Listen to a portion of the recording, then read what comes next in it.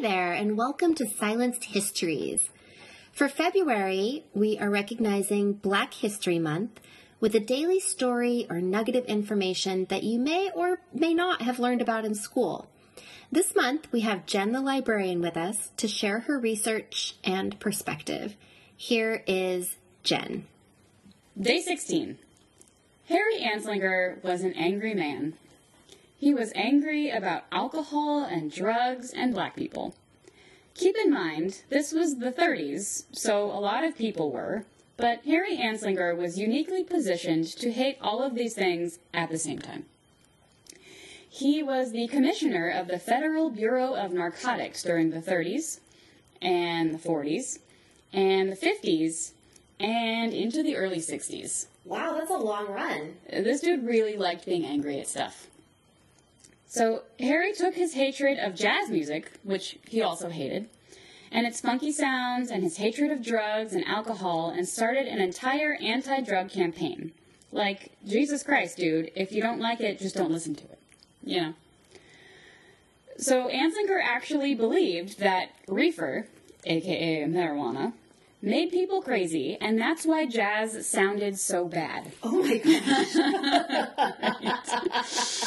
It couldn't possibly be the product of a freed people exploring and creating a new cultural phenomenon. It was definitely drugs. Oh, it was the drugs for sure. Wow. He decided that he was going to find someone to snitch and expose all the jazz singers who smoked and sold drugs and put them all behind bars. He was so sure he could get all of them. He did all this paperwork in advance. Total overachiever. Except he couldn't get anyone to snitch. His first outing was kind of a complete failure. So, like anyone with an agenda who first fails, he went to regroup. This time, he set his sights on Billie Holiday. Many of you know Billie Holiday as one of the best jazz singers ever, but her life before that time was difficult, to say the least. Her father dead and her mother a prostitute, she raised herself on the mean streets of Baltimore. When she was 10, she was lured away by a white man at the promise of seeing her mother, but instead he raped her. Oh. The blame was pinned on her, because of course a white man was the victim here, and she was sent to a reform school.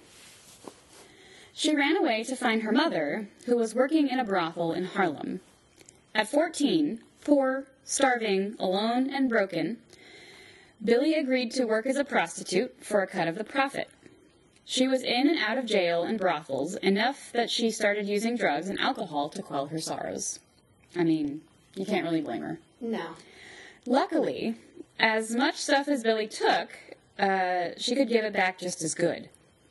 Between stabbing a guy in the face with a broken bottle and laying out a few soldiers with an ashtray, she seemed to be able to stick up for herself, for the most part. She got a job singing and thus started her blazing music career. Old Harry Anslinger heard of this up-and-coming singer and decided that she would be the straw that broke the camel's back. Harry sent in a secret agent to get close to her and build a case against her, which he did. The agent also fell in love with her. Regardless, he still turned her over to Harry, and she spent some time in jail once again. To contrast this attack on Billie Holiday, Anslinger also found out Judy Garland had a drug addiction. He invited her over, they had a chat, and he said he couldn't possibly turn her over to the authorities because it would ruin her career. Oh my goodness. Wow. He was a total sweetheart. So, the back and forth between Anslinger and Holiday happened for years. He continuously had his agents harass her, plant drugs on her, all while she was in and out of addiction and trying to make music. In 1959, Anslinger, after about 20 years of hunting, finally had Billie where he wanted her, handcuffed to a hospital bed in her dying hours. All of this, the war on drugs, the criminalization of alcohol and narcotics, was created to bring to its knees the non-white races of America. If you look at the crime and prison statistics today, you'll see that the system uniquely targets people of color and the disenfranchised. We wish this was the end. The end. Silenced Histories is a project to bring to light those stories and struggles that have been marginalized throughout American history. Look for us throughout the month of February and again in November for First Nations/Native American Indian History Month. We'll be adding more content. Women's History Month and Pride Month are up next, until we have 365 days for you. If there is a story you'd like us to talk about, email us at silencedhistories@gmail.com. And in the meantime, remember, no effort in this world is ever lost or wasted. Onward, friends.